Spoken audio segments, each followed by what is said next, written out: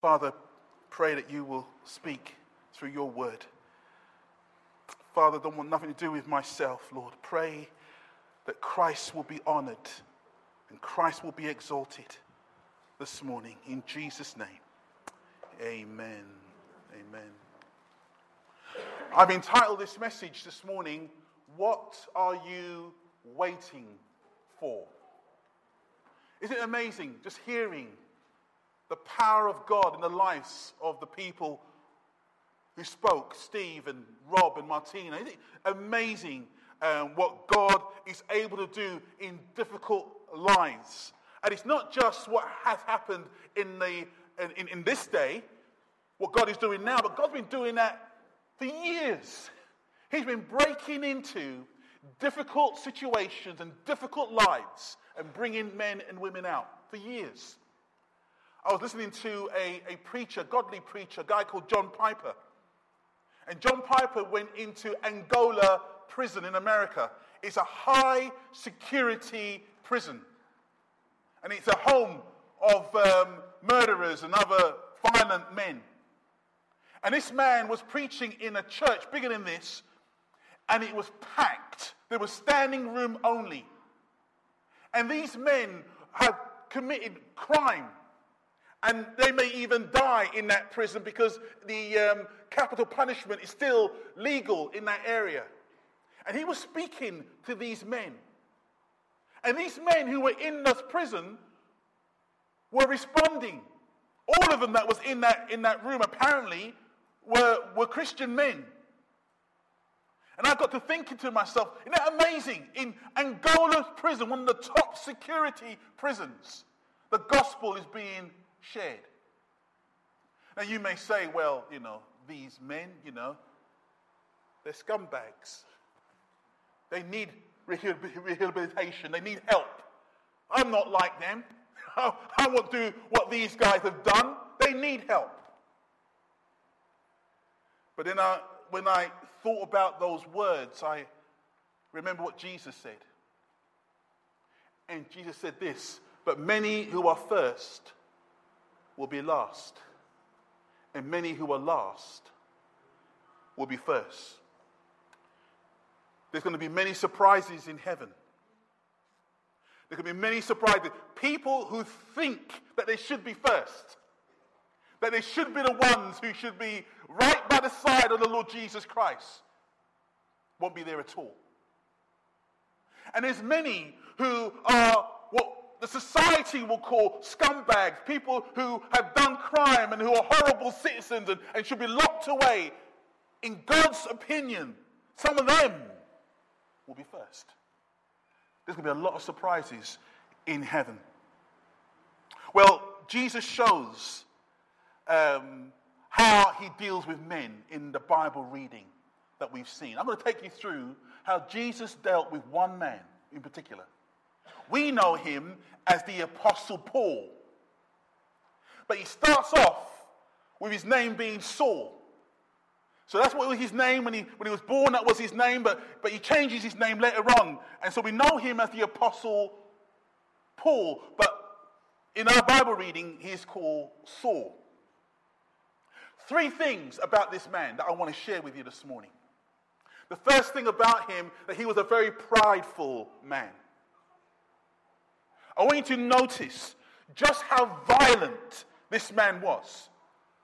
I want you to notice just how wicked this man was. It says the verse first in our Bible reading this.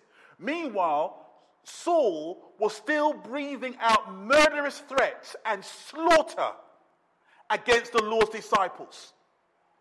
He was so committed, so angry that he was breathing out these threats and even wanting to slaughter anyone who belonged to Jesus Christ. In our Bible reading, we hear a man called Ananias saying these words, "Lord," Ananias answered, "I've heard many reports about this man and all the evil he has done to your holy people in Jerusalem. And he has come here with authority from the chief priest to bind all who call on your name." This man was not a nice man. This man was not somebody you would invite round for tea and biscuits.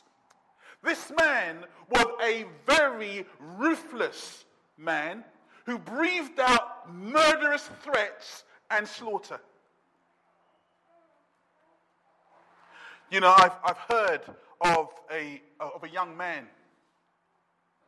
Mickey Dockett knows him. A young man who was driving in his vehicle, and as he was driving, he saw a young black boy being stabbed.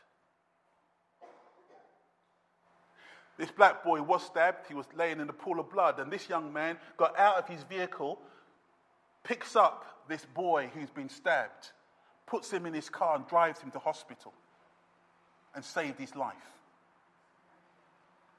Now, we will all applaud a man like that. Only happened a few months ago. We will all say what a wonderful thing he did. But Saul was not like that. When a man called Stephen was being stoned, we read these words.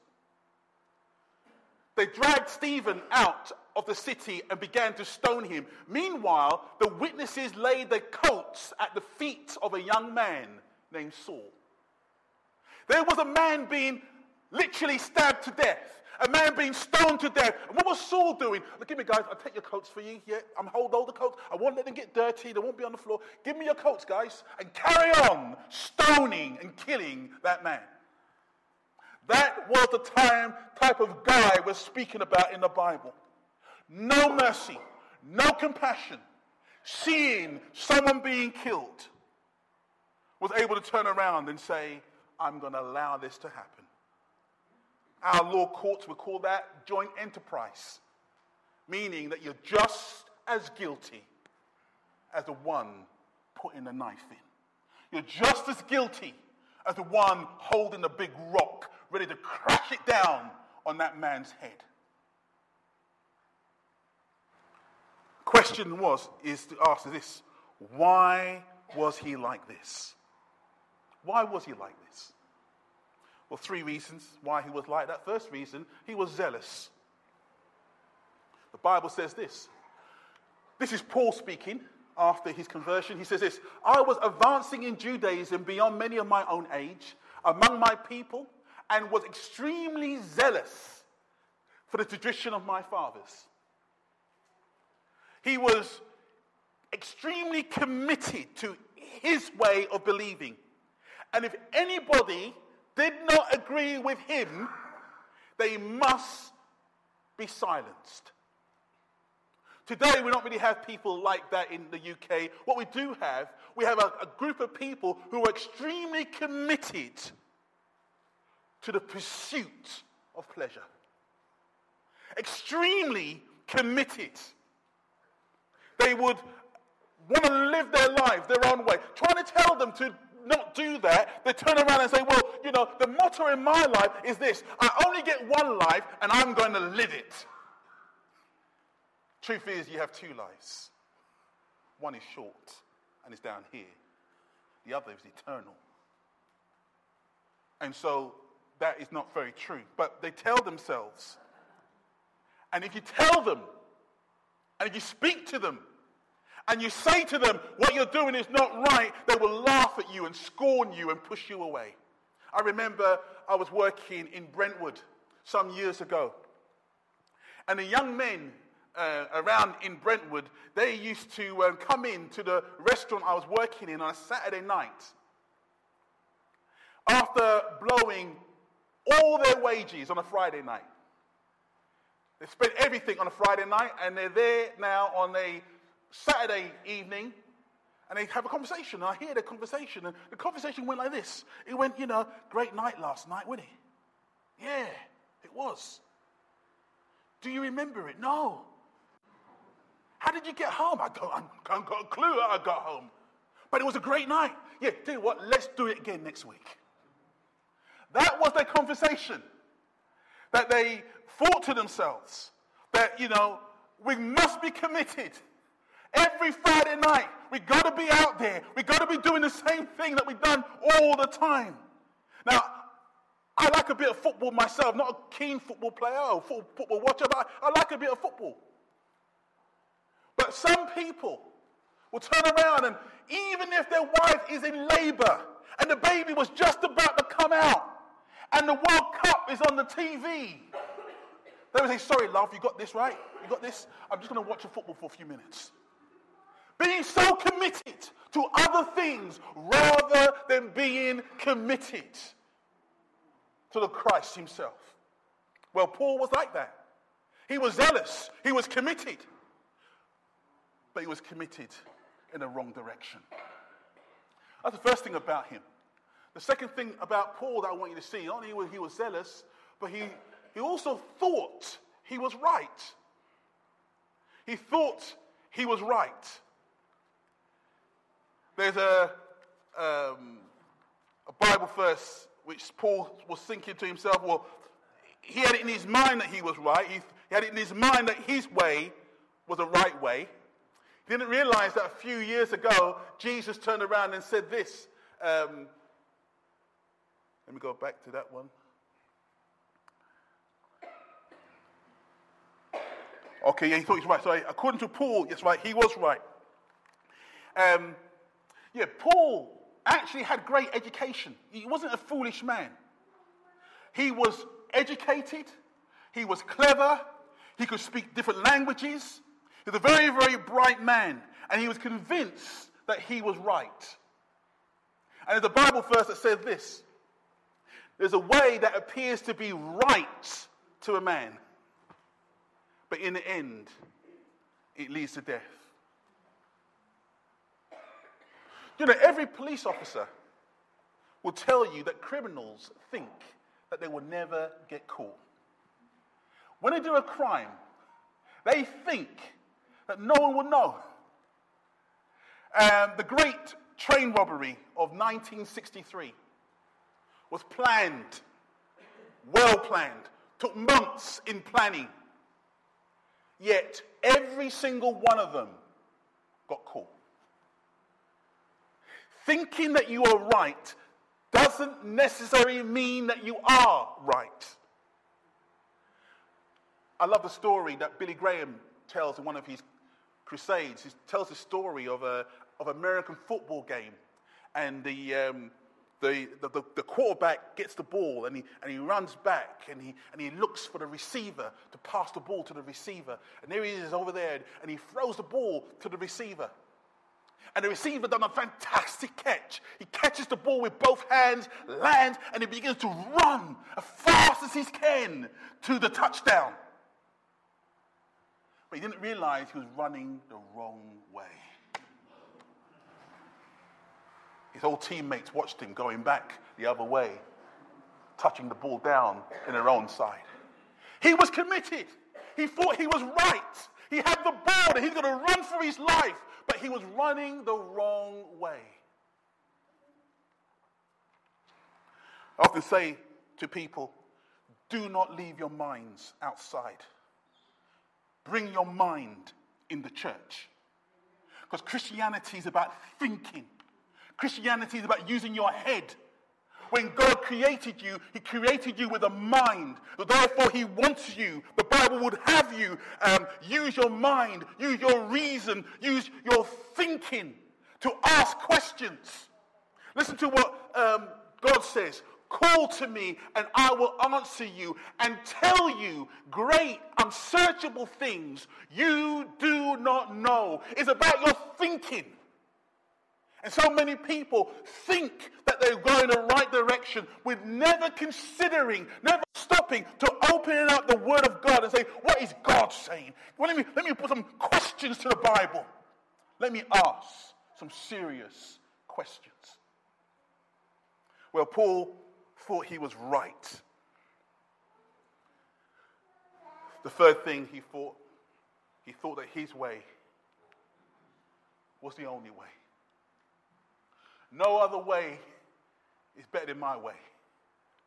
He forgets that a few years ago, Jesus Christ said these words, I am the way.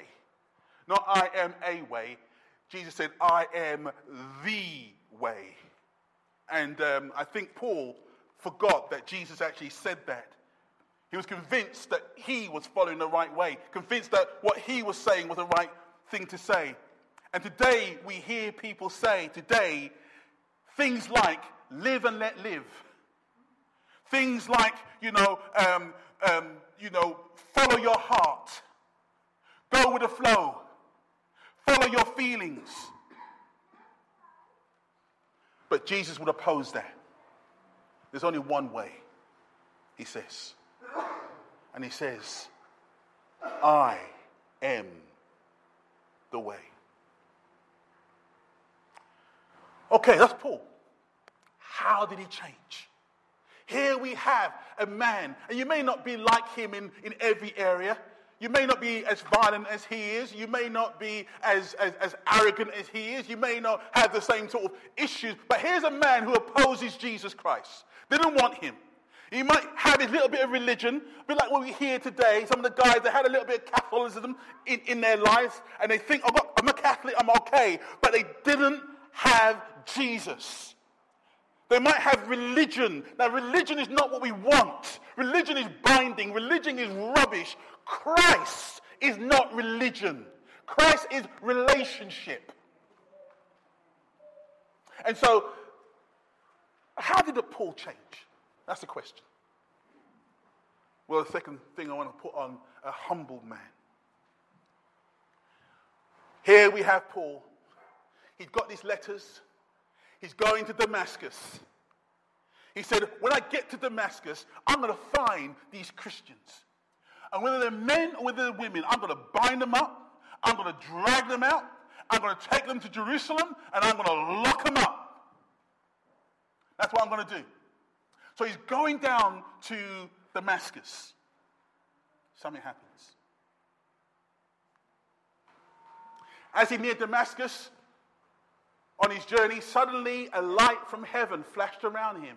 He fell to the ground and heard a voice say to him, Saul, Saul, why do you persecute me? Who are you, Lord? Saul asked. I am Jesus, whom you are persecuting. Now, Paul is on this road. He falls to the ground. He's in the dirt. He's on his backside. There's a bright light around him. And he hears this voice calling him by name. Saul, Saul. He finds out that this voice, when he asks who is he, is Jesus. Now, hold on. Jesus is dead. I know people who were at Jerusalem who saw him at the cross. They saw the nails. They saw the spear going to his side. They saw his body. I know people in Jerusalem who saw him dead. How can it be that he is speaking to me? Who are you? I am Jesus.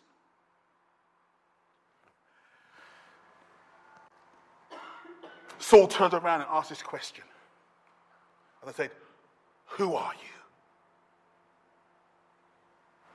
I thought I was clever, says Paul. I thought I had it all sussed out. I've been educated. I can speak different languages. I've been in religion all my life. I'm quite a bright spark. I think I know stuff. But who are you? I don't know you. Who are you? And the answer came back, I'm Jesus. You know, Paul knew what that name means. That name means I'm a savior. I am Jesus. I wish more people would ask questions. I wish some people would ask this question, who is Jesus? I just wish more people would ask questions. They don't. It's like, what's going on TV next week? And, have you heard what's happening in the next episode of EastEnders? And really ridiculous, no point questions. I wish more people would ask questions. How about this one? Who is Jesus? Jesus, in his day, pushes that question. He turned around and said this. When Jesus came to the region of Caesarea Philippi, he asked his disciples, who do people say the Son of Man is? And they replied, some say John the Baptist, some say Elijah, and still others Jeremiah or one of the prophets. Okay, says Jesus, I hear what others are saying. Okay, I hear what others are thinking. But Jesus goes a step further. And he turns around and says this, but what about you, he asked. Who do you say I am? Okay, I hear the other people saying I might be Elijah, I might be John the Baptist, I might be Jeremiah or one of the prophets. But I'm asking you, says Jesus. What about you? Who do you say that I am? The answer of that question will determine whether you spend eternity in the presence of God or not. The answer to that question, who do you say I am? What would you say? Some of you are just thinking. Some of you, I know he's the Son of God. He's Christ. Some of you are thinking these things. But not everyone is thinking the same thing. Some people may think, I think he's a good teacher. He's a good man. He's someone in history 2,000 years ago. Nothing to do with me. But Jesus come today and speak to you in your face and say, who do you say I am? I listen to the radio, and as I listen to the radio, I hear this advertisement about pensions, and this guy says, I know how to write hello on the calculator upside down, he says. And then another person says, I know who designed Princess Diana's wedding dress. And at the end it says, but I don't know my pension. I'm not advertising pensions, by the way. But I don't know my pension. Let's take a step forward further. Do you know where you will spend eternity? Do you know? Are you convinced that because of your relationship with Christ, when you go into the ground, that is not the end? Do you know that? Paul knew that. Paul was on the road to Damascus. He had a light flashed around him. He fell on the floor, and a voice speaks to him, and he sees somebody, and it's Jesus. And he said, hold on, wasn't he dead? Yes, he was. But the death, the grave, could not hold him. He's alive. And he spoke to Paul, and Paul knew that Jesus was alive. The same thing that happened to Christ will also happen to you. Let's wrap this whole sermon up and bring this home with my last point. He was a prideful man, very prideful, very arrogant, very violent. But he was humbled on that road. God put him on his back in the dirt and spoke to him. And thirdly, and finally, he was a saved man. We read in our Bible reading that he gets up, he's blind. 3 days he was blind and did not eat or drink anything. They had to take him by the hand and lead him into the city. The very city he was going to persecute Christians, he had to be taken by the hand and led into that city. And it was during that time when he was blind, didn't eat anything for 3 days, during that time he was able to reflect on his life. Sometimes, my dear friends, sometimes you just have to stop and reflect on your life. I think that this world is running 100 miles per hour. I think we're in it. We're running 100 miles an hour. We wake up on a Monday morning. Before you know it, it's Friday morning already. You hit the weekend. Oh, wonderful, it's a weekend. Before you know it, Sunday night is upon you. And you're preparing for Monday again. And we're running 100 miles an hour. And I believe that this whole world system wants to keep you busy. Because it's important to stop and to reflect upon your life. Paul had to be stopped. And for 3 days, the Lord blinded him. For 3 days, he refused food, refused water, and stayed there for 3 days. And he reflected on what he was like. God had to do a work in him. And God sent this man and says to Ananias, go to the house of Judas on Straight Street and ask for a man from Tarsus named Saul. What is Saul doing for the 3 days? God tells you what Saul was doing. Saul was praying. He's been a religious man all his life. He's been involved in Judaism all his life. But for the first time, he prays.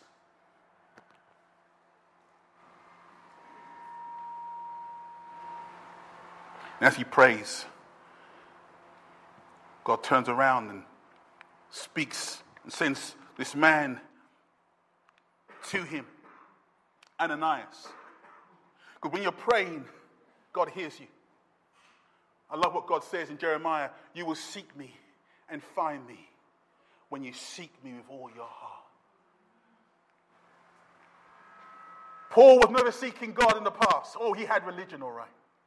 But today, that day, he will begin to pray. That day, he begin to seek. And as he seek God, God turned around and said, Paul, you will find me because you're seeking after me. He sends Ananias over there. And Ananias comes and lays his hand on Paul.